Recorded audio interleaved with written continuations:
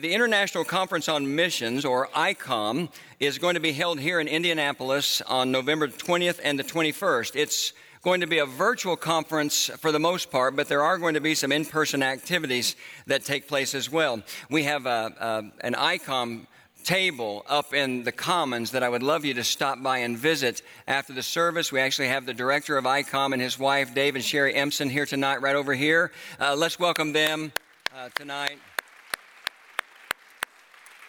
Dave has been a friend of Mount Pleasant's for a long, long time, and we appreciate him so much. I don't know if you've ever attended ICOM or not. It used to be called the National Missionary Convention. It's been here in the Indianapolis area several times.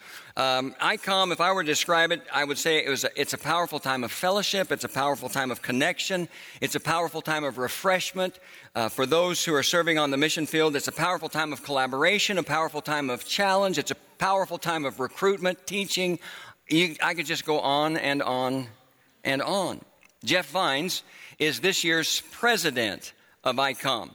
And I don't want to take any time away from his message because I've heard Jeff preach and I know he's going to deliver a powerful message. So let me just tell you this. Jeff is someone who's been a missionary. He's an author. He's an apologist. He's the pastor of One and All Church in San Dimas, California. And he is going to be a great blessing to all of you. His wife, Robin, is here. We want to welcome her as well tonight.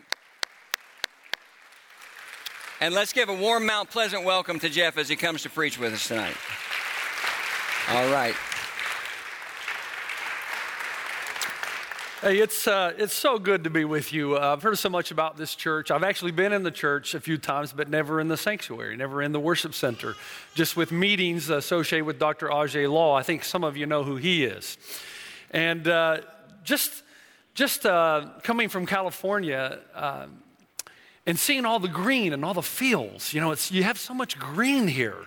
Everything's so dry out there. And when I tell people I'm in California now, and I have been for 12 years, they often look at me and say, well, have you been tested? And I always say yes, and so far I'm clear of absolute imbecility. Because if you know anything about California, it's one big loony bin out there. And originally I'm from Tennessee. I'm a southern boy, so going out and living there has been a whole new world. But I am safe. No imbecility here yet. So I'm not contagious. I am the president of ICOM this year, and ICOM has meant a lot to me because it was at an ICOM event that I decided I was going to go into missions and give my life to Africa. Robin and I spent 10 years in Africa, 10 years in New Zealand, and I've been 12 years as the lead pastor of what was Christ Church of the Valley, now One and All Church with locations in California, but also around the world now. My favorite place by far is India. And I was with my good friend, Dr. Ravi Zacharias, this January, and that would have been just a few months before his death, and then attended the funeral. And I got to hear Dr. Zacharias, and those of you who don't know who he is, he's probably the premier apologist, the greatest thinker of our time. And he traveled to Oxford, Harvard, he would, all through Europe, all through Africa, Asia, defending the gospel. Incredible man, and Ravi and I became good friends in 1999. But I want to tell you something he told us, and it's a great way to segment or start what we're going to talk about. If you want a text for this weekend, my text is Genesis 1 through Revelation 21. We're going to look at the big picture just for a moment. So these two young Indian men are seated across the table from each other, and one looks at the other and says, you know what, I'm bored. Let's play a game. And he said, I've got a great idea for a game.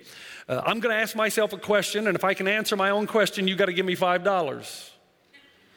And his friend looked at him and said, what? That's a silly game. Yeah, just play along. I'll ask myself a question, and if I answer my own question, you got to give me $5. And he said, but don't worry, because then you get to ask yourself a question. If you can answer your question, I'll give you 10. So the guy said, well, what's the worst that can happen? I'll be up $5 because I'm sure going to answer my own question. So he agrees, and the guy says, okay, I'll go first. Here's my question. How can a rabbit burrow a hole in the ground, dig a hole in the ground, without leaving the dirt on the outside? And my answer is by starting from the inside.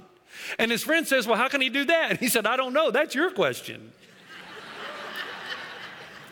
Most of my life has been traveling around the world and answering some of the most difficult questions. Some of the university events that we've done with RZIM, you never know what kind of question you're going to get. But one of my greatest experiences was in New Delhi, India, a couple of years ago when I got the privilege of playing a round of golf with a Hindu philosopher. Ajay had set up a golf game. I show up. They paired me with someone who's a member of the club, and wouldn't you know it, he's a Hindu philosopher. We have 4.5 hours together on the golf course, another couple of hours doing lunch. And I ask him, what is the biggest challenge in the millennial Hindu? Because, we're all talking about in America how we're so concerned that the millennials in America are going to walk away from the church. So I thought, I'll ask him, what is your biggest struggle? Now, after a couple of hours, he let down his guard. So he was beginning to trust me a little bit. And he shook his head. I'll never forget this. He looks at me and he says, my biggest concern is that the millennial Hindu is going to turn to Christianity. Now, you think about this. In America, we're afraid they're going to walk away. In India, his biggest fear. This is a sharp intellect. We're talking a PhD in philosophy. Teaches not only Hindu philosophy, but teaches philosophy as a greater practice or science. And he says, my concern is that the Christian faith is so coherent that young Indian millennials may become converted to Christianity. Now, you know what he means by coherent? Because the world has access to the internet now, people are asking questions about origin, meaning, morality, destiny. And because they're exposed to different faiths or religions or philosophy, the young generation in India is looking for coherency. In other words, my understanding of origin and meaning must correspond with what I believe about what is right and wrong and ultimately where I will end up, destiny.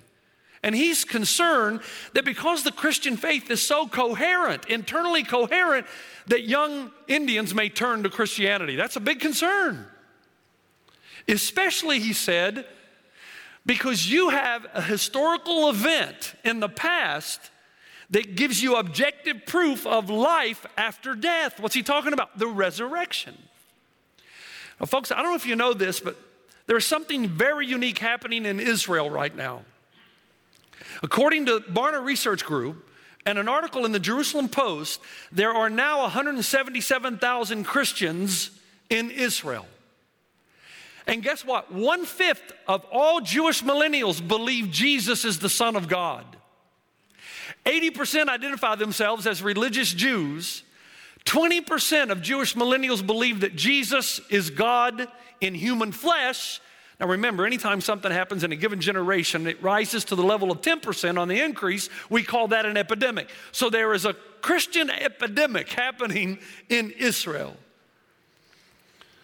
Ari Kelman, someone that I follow who teaches religious studies at Stanford University, don't always agree with him, but he says, you know what? These don't look like Jews I recognize. Maybe these are Jews we've never seen before. And my favorite part about the article is that they tell us that 1/3 of Jewish millennials now believe that God actually desires a personal relationship with you. I was in conversation with my dear friend, Dr. Zacharias, not too long before he died again. This was last November. Then we were together in January, and he passed away in, I think, March. And I said, tell me, Dr. Zacharias, what do you really think about the prognosis that people continue to give us concerning Christianity in the world? And here's what he said. Pay very close attention. He said, don't believe the prognosticators for a moment. There are 80 million Christians in Russia, 100 million in China. God, faith, Jesus are alive and well. It's just that the center of Christianity has shifted. What does he mean by that? The center of Christianity has shifted. Andrew Walls, another respected historian concerning world Christianity, reminds us that wherever the world's religions began, that place continues to be their center today. So you've got Islam, has its Arabia or its Mecca. Buddhism has its Far East. Hinduism is predominantly an Indian religion. Christianity is the exception. Its center is always moving from Jerusalem to the Hellenistic Gentiles, from the Hellenistic Mediterranean world to Alexandria, to North Africa, to Rome, to the Northern Europeans, to the Franks, the Anglo-Saxons, to the Celts, all of Europe and beyond, until the 20th century, something happened, unprecedented. Christianity began to recede in Europe and North America, but she began to flourish in Latin America, Asia, India, Africa, so that at this point in time, for the first time in all of world history, there are more Christians living in the southern hemisphere than the northern. The center has shifted to Africa, to South America, Asia. Andrew Walls replied when he was asked why. He said this: one must conclude that there is a certain vulnerability, a fragility at the heart of Christianity. You might say there's a certain vulnerability of the cross of Jesus Christ. Now, I was reading, trying to understand all of this, Dr. Tim Keller's book, King's Cross. And he elaborates what Andrew Walls meant by referring to what Dr. Zechariah said about the center has shifted. And here's what he says. He says, the heart of the gospel is the cross, and the cross is all about giving up power, pouring out resources, and serving. He says, when Christianity is in a place of power and wealth for a long period of time, the radical message of sin and grace on the cross can become muted or even lost. Then Christianity starts to transmute into a nice, safe religion, one that's for respectable people who try to be good. And eventually, it becomes virtually dormant in those places, and the center moves someplace else or somewhere else. Philip Jenkins, in his book, The Coming Evangelical Crisis, says that affluence will eventually always snuff out Christianity. Now, what does that mean? You know what affluence means? Affluence means that you don't have to worry where your next meal's coming from. It means that you don't have to worry about having a roof over your head. It means that your car has a better house than 2/3 of the rest of the world. It's called a garage. And he says that Christianity shifts from affluent places, and there's a reason. I'll give you a good example. After the Rwandan genocide, just by show of hands, and online I know you're following as well. You can raise your hand. We won't see it. How many of you know about the genocide that took place in Rwanda in 1994? How many of you are aware of what happened? Okay, so most of you. 1 million Tutsis were slaughtered by the Hutu tribe in 90 days. You basically, after you were given the word, you walked across the street with a machete in hand and you sliced up your neighbors. 1994, 1 million died. I was part of a group that was asked to go into the prisons of Rwanda under President Kagame and preach repentance to the prisoners. So Kagame decided that the best way that you could heal a nation was not retribution. He took a cue from Nelson Mandela in South Africa and decided he would develop what was called the Reconciliation Commission. So my job, Rick Warren, there were about 3 others, went into prisons with translators, and we were to preach the message of the gospel. Now, the strange thing about this is Kagame himself was not a Christian, but he believed that the message of the cross and forgiveness was the only hope for his land. The only way would not be retribution, but somehow these prisoners would find repentance, that they would recognize they could not be good with each other until they were good with God. So we're making our way. This is probably our 5th or 6th trip. I land from London, actually Nairobi, in Kigali, the capital city of Rwanda.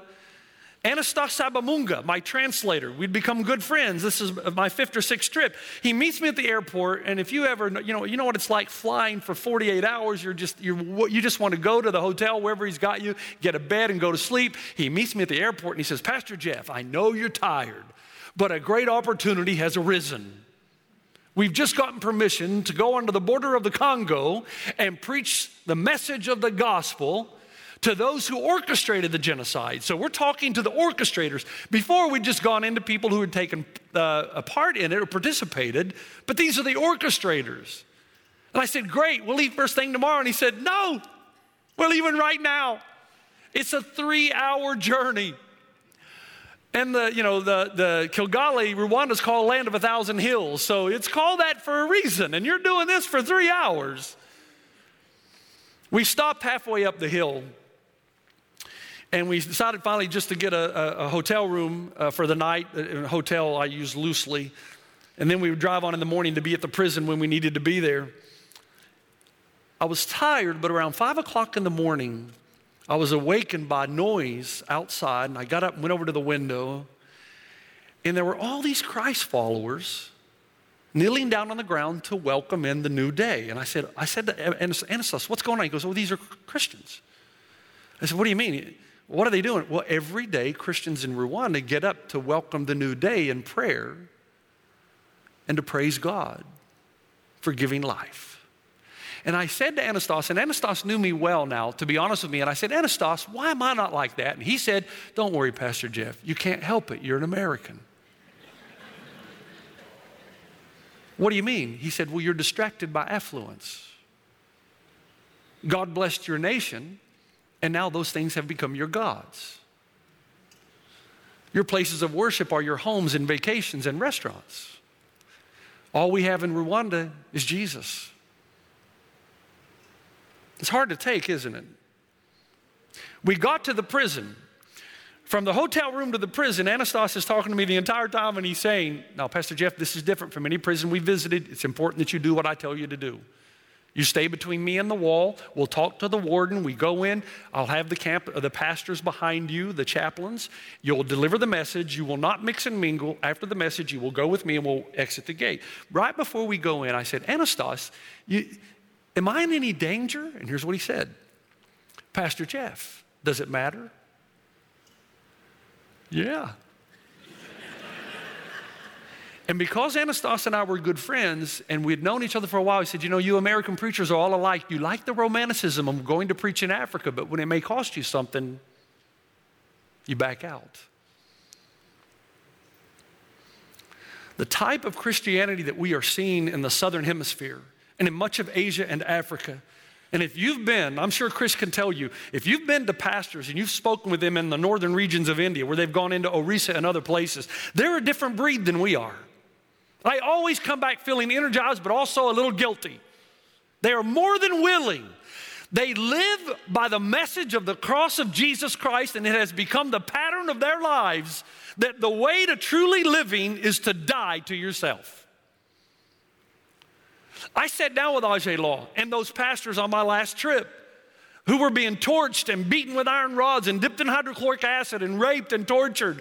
And Ajay said, here was their message to American pastors. Do not pray that the persecution will end. Pray that we will be brave and courageous enough to endure it. This is how the kingdom grows.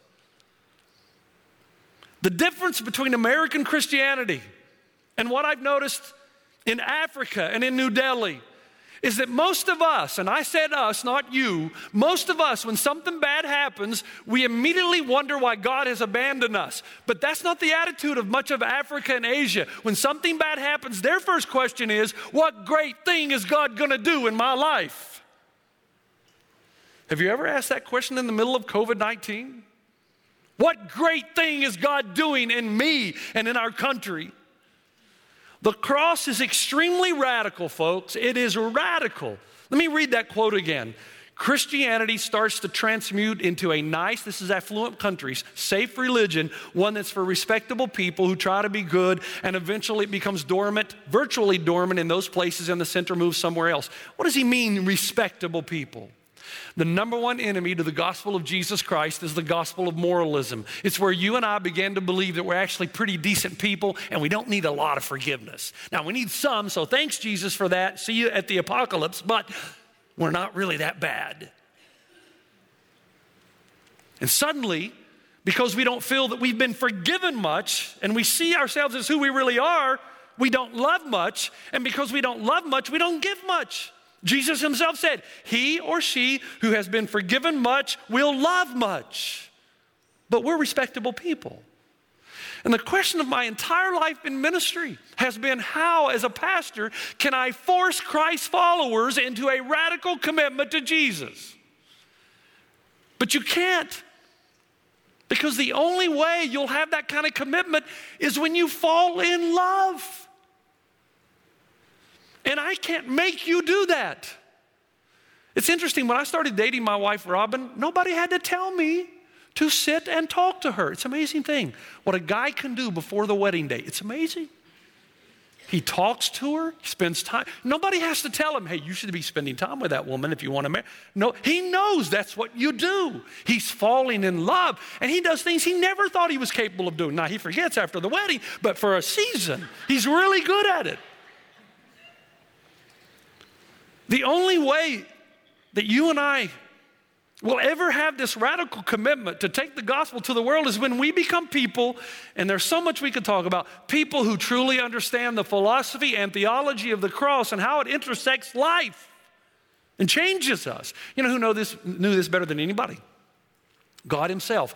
You think about it, and I've shared this numerous times with people because I've tried to come up with a better scenario and to explain, or a way to explain this. But if God, transcendent God, if he wants to communicate to you and me the depth of his love for us in a way that we could understand in human language, what would be the best way to do that? I've thought about this often. You've got those 4 words in the Bible for love: agape, agapao, unconditional love; phileo, friendship love; eros, which is erotic type, romantic love; and then you've got storge. In the original language, storge is quite a unique word, quite a unique description of love. It's the love a parent has for a child, and it's kind of separated from the other 3. Now, unconditional love is a powerful thing. I don't think in the human experience we're capable of doing it, but we are capable of doing storge. And you can show me all kinds of moms and dads who would die for their kids. And so, for you to understand in a way that we could as humans the depth of the love of God, he gives up what is most precious to him so he will not lose you. And that is probably the most powerful thing in the human experience that God could have done to demonstrate his love.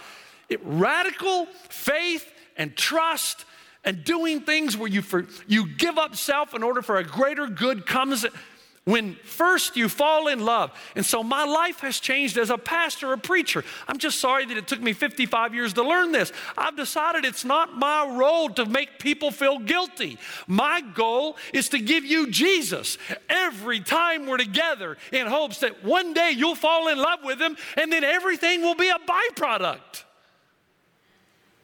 And in the short time I have left, I want to give you just a little bit of that. And that's what we're going to do at ICOM this year. I mean, I'm just scratching the surface here. But our speakers, Charlie Delaney, Dr. Ravi Zacharias, that we were able to film some before his death, and then Dr. Ajay Law, they're going to take us into a new arena in the love and the radical sacrifice that we give as a result. There are byproducts associated when you fall in love with Jesus. And if you don't fall in love with him, you're just going to go through the motions. You're going to still feel the guilt and the shame, and joy will never become centralized in your life. Sorrow will be centralized, joy peripheral. You'll have moments of joy, but until you fall in love with Jesus, joy can't become central and sorrow peripheral. You'll still have sorrowful times, but because you've answered the big questions of life, you will live with this exuding internal joy when you fall in love with Jesus. Let me give you 3 things. These are 3 of the things that I usually talk about when we go to university campuses. At Arizona State one year, these were 3 of the issues that plague students the most. And I want to give them to you. I know that you know them, but it's good to be reminded quickly. Number 1, only the cross gives a satisfactory answer to the problem of pain and suffering and evil. Now, this just isn't some kind of an abstract idea to me, because most of you know in life you're going to have disappointments. You're going to have personal pain, and you're going to have pandemics. But from someone who's traveled the world and spoken to atheists who can't even justify the question, because if there's no God, there's no such thing as real evil, pain, and suffering. It's all just bad luck, wrong place, wrong time. From the Buddhist and the idea that pain is an illusion, to the Hindu and the idea of reincarnation. In a debate in New Zealand in the early 2000s, I had someone ask me this question: why is Jesus any different? Does he really give a satisfactory answer, comprehensive answer to the pain and suffering in our lives? Really? Is he any different? And the answer is yes. And you know the example, because Job, in the book of Job, which most scholars believe was the first book in the Bible, the book of Job, it has statements about creation that even Genesis doesn't have. Job, here's his argument with God. He says, God, if you will tell me why this is happening to me, then I'll be able to accept it.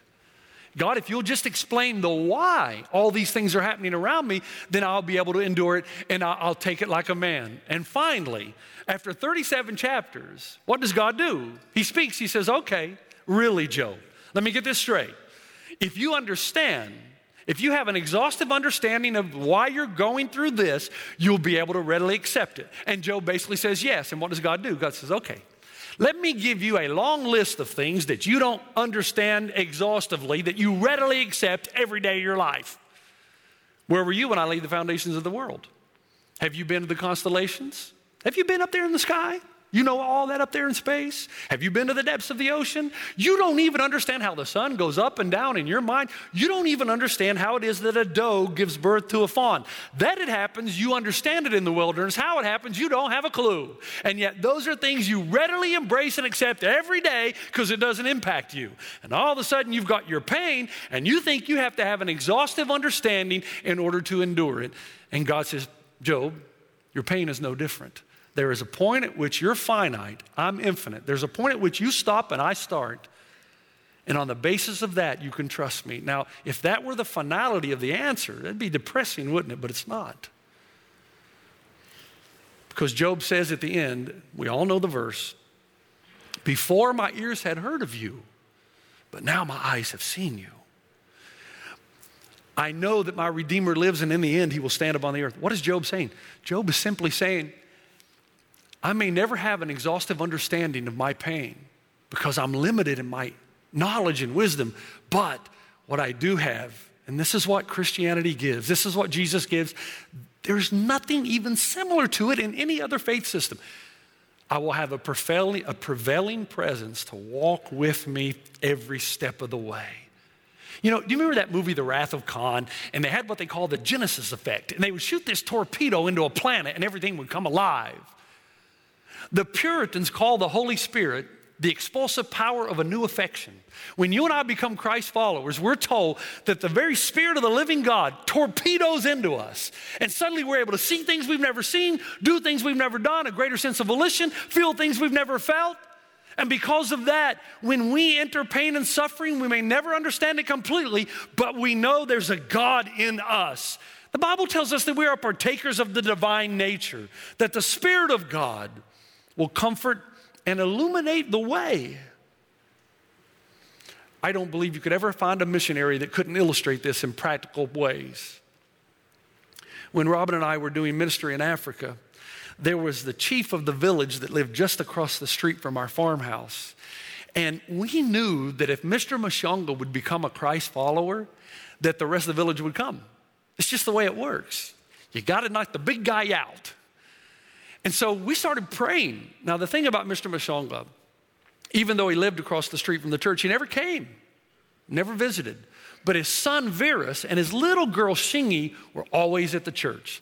Robin would be teaching them Sunday school lessons and giving them, this thing called Mazoe, which is an orange-flavored drink. And then Virus would be over playing basketball, and I built a soccer field as well just beside the church. He was always there. We decided we would pray for the conversion of Mr. Mashonga because we knew what that meant to our church. So we went on a 30-day prayer journey, and we prayed that God would orchestrate and fashion events together in his life to bring him, to open up his eyes to the truth of the gospel and bring him into the church, into the kingdom of God. So we prayed, and I know some of you who know me well have heard this story before. The short version is that when we ended the prayer time at 30th day, Patrick, a young boy that was a good friend of Virus, Mr. Mashonga's son, came to our gate and told us that Virus had been killed. Now, he's only 14 years old. And I remember in my car going to the hospital because the truth of it is that Virus had been injured in a rugby game. He had been tackled, his head had come into contact with a rock, and he was in a coma, but it didn't look good. So all the way to the hospital, I remember as a 22 or 23-year-old telling God, God, you messed up. You ever done that? This is not good. And then I started thinking, wait a minute, you allowed this whole thing to happen so that I could go down to the hospital, I could go into the room and pray a prayer, and we're going to raise this kid up, and Mr. Mashonga is going to become a believer. What's not to like about that plan? And I walked by the ER room or the ICU waiting room, and Mr. Mashonga looked at me, didn't say anything, but kind of looked at me as if like, okay, I've heard about you, and you talk about this all-powerful God. Okay, let's see how powerful your God is. Go in there and do something about my son. And I go into the hospital room, and I pray for like 2 or 3 hours, and he dies. And the ICU director tells me, would you please, Pastor Jeff, would you go and please tell the family? So I had to go tell the family.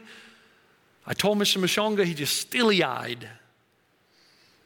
It was a Saturday night. I had to get up the next morning and preach. I went back under my desk that night and just kind of sat there, and I debated with God, God, this was a good plan. You could have, I know you're powerful. You've done it before. If you could just do this, then everything would be fine. I don't understand you, God. I went to preach the sermon the next morning, packed house, because everyone wants to know what the pastor's going to say. And about 10 minutes into my sermon, Mr. Mashonga starts walking up into the building. He's walking, and he's not stopping. He walks up the stairs. And now he's walking up to the pulpit. And what do?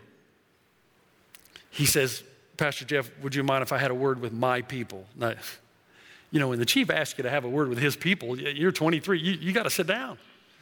So I sat down, and I just started thinking, how long will it take me to pack all my stuff and get back to the U.S.? Because my ministry's over here. And Mr. Mashonga, and there's so many details I've left out, but for the sake of time, he knocks on the pulpit and he says, look, I know most of you know that my son Virus has passed away. My heart is broken.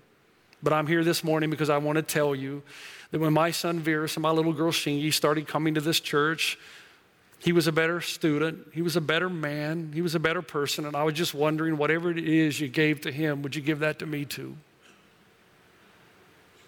Mr. Mashonga became a Christ follower, became the chairman of the board of elders, and that little girl grew up to marry Denver Chizanga, the pastor that I just happened to train to take my place when we left. And they're setting Zimbabwe on fire with the gospel. What is the point? Only the Christian faith tells you that God will take a disadvantage, turn it into an advantage, and use it for his glory. And one of my favorite illustrations in this comes from actually a quantum physicist by the name of John Polkinghorne, who taught quantum physics at Cambridge University. And he said, it's always amazed me, if you understood the relationship between the expansion and contraction of the universe and the early picoseconds. A picosecond is the time it takes something traveling the speed of light to cross a hair's breadth. So if you really understood the fine-tuning, the relationship between the expansion and contraction of the universe in the early picoseconds, then you would understand how this powerful God brought beauty and pattern and design out of the chaos of the early moments of the universe. And a God who can do that, Polkinghorne says, is a God who can bring beauty and pattern and design out of the chaos of your life. Folks, we are people of the cross. Do you know what that means? It means it is possible to be in the worst possible place of your life and be in the center of the will of God at the same time. When was Jesus most centered in the will of the Father? When he was dying on the cross. There was a greater good. There is nothing that comes close to a Savior who will walk with you, where you are a partaker of the divine nature, who torpedoes new life into you, where you can see things and feel things and do things you've never seen, felt, done before. Now quickly. It's not only that, but there's a message in the cross whereby we have this objective future hope. Every faith system, every religion is looking for some kind of hope on the horizon. But as my Hindu philosopher friend said, only Christianity points to an objective historical event in the past to give us proof of a future hope and resurrection. Only Jesus offers that. I find it interesting in 1 Corinthians 15.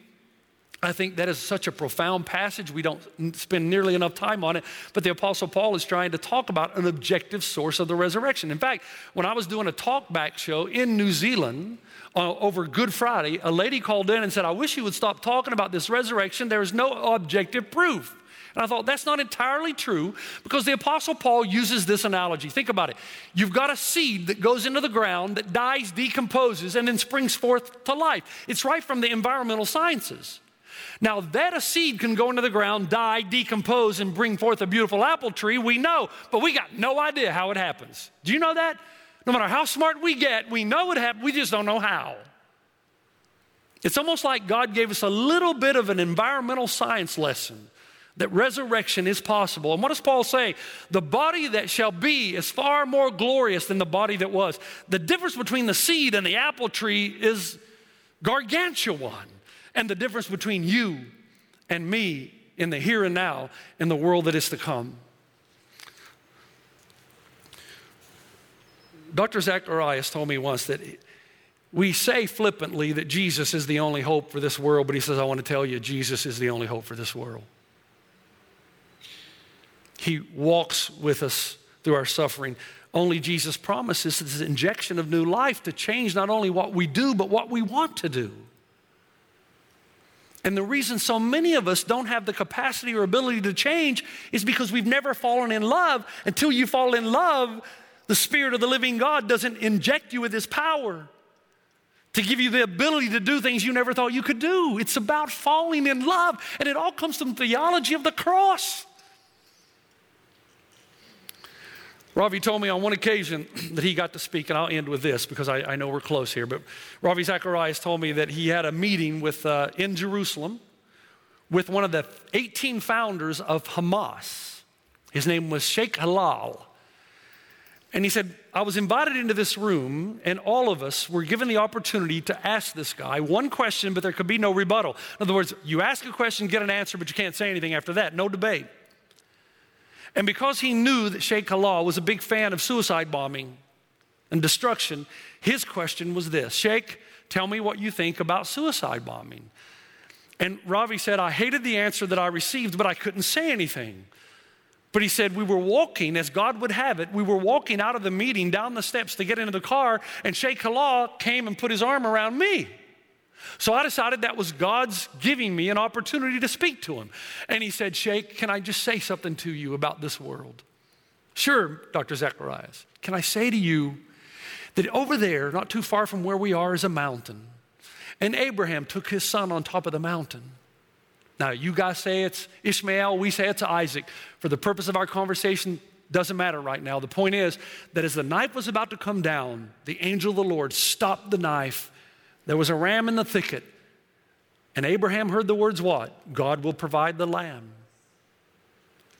It's amazing. That's even in the story of Islam. Ravi knew that. So he said, I want to tell you another story on that mountain over there.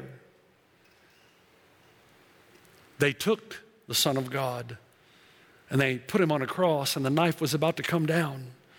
But this time God did not stop the knife. And he gave his son for the forgiveness of our sins, so that we could have the Spirit of the living God in us. And then Ravi looked at him and said these words. He said, Sheikh, until you and I receive the Son that God himself has offered, you and I will keep offering our sons and daughters on the battlefield of this world for land and power. He said the Sheikh started weeping. Perhaps we should stop dying for kingdoms of this world and living for one that lasts forever. That's what Christ offers you. Forgiveness of sins, a kingdom that will never fade away. And third, and I can't go into, but only Jesus gives a satisfactory cause and effect to authentic transformation. We've kind of dealt with that. It's that spiritual torpedo. And as I travel around and talk to students, the thing that they're looking for, I promise you, the millennials, don't give up on them. Listen, I happen to love them. Let me tell you something about the millennials. Man, they are warriors. Once they believe something, they'll give everything up to achieve it. If we can just show them what Christ offers in a logical, compelling way, they'll come across, because they're doing it in China, in Russia, in India. But you and I have got to convince them that we're truly in love with Jesus. And as a result, we're willing to give up everything for the cause of Christ. When I was a little boy, do they still play Pee Wee baseball? Okay. When I played Pee Wee baseball, you had the pitching machine. So they have the pitching machine now. We actually had to throw the ball across the plate 3 times where the batter could hit it. So you got 8 balls before you walk. Anybody remember that? Okay, 8 balls before you. So the little peewee baseball players, you put your worst players in the outfield because the ball never got there. And they put me out in right field. And I'm ADD. I'm still ADD. You could probably tell that.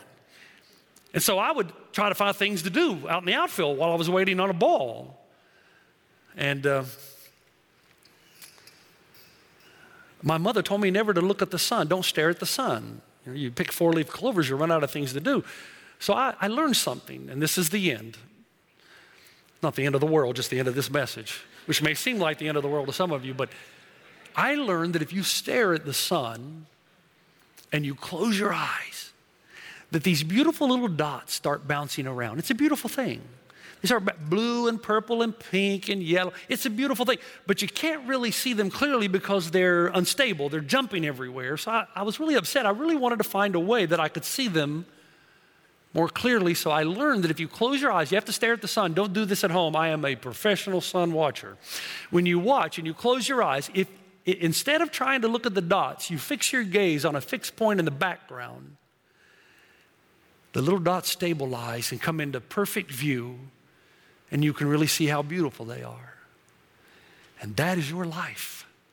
As long as your focus is on you, the little dots of your life are going to be unstable and you will never see the beauty of life. But as soon as you take your eye off yourself and look at a bigger, a beyond, a fixed point in the horizon, the work of God in the world, then the little dots in your life will stabilize, come into full view. You'll see how beautiful life really is, and we'll stop being so depressed and anxious because our soul knows ultimately what it is we're living for.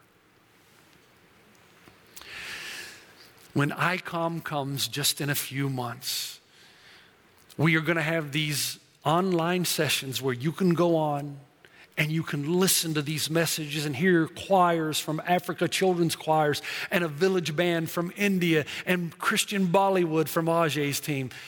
Please be part of it. Because of our relationship with Vision Radio in Australia, Rhema in New Zealand, and now Premier in London, we're anticipating that over 5.6 million people will see ICOM. That will be more than it has ever witnessed before, because God is the one who takes a disadvantage, turns it into an advantage, and uses it for His glory. Amen?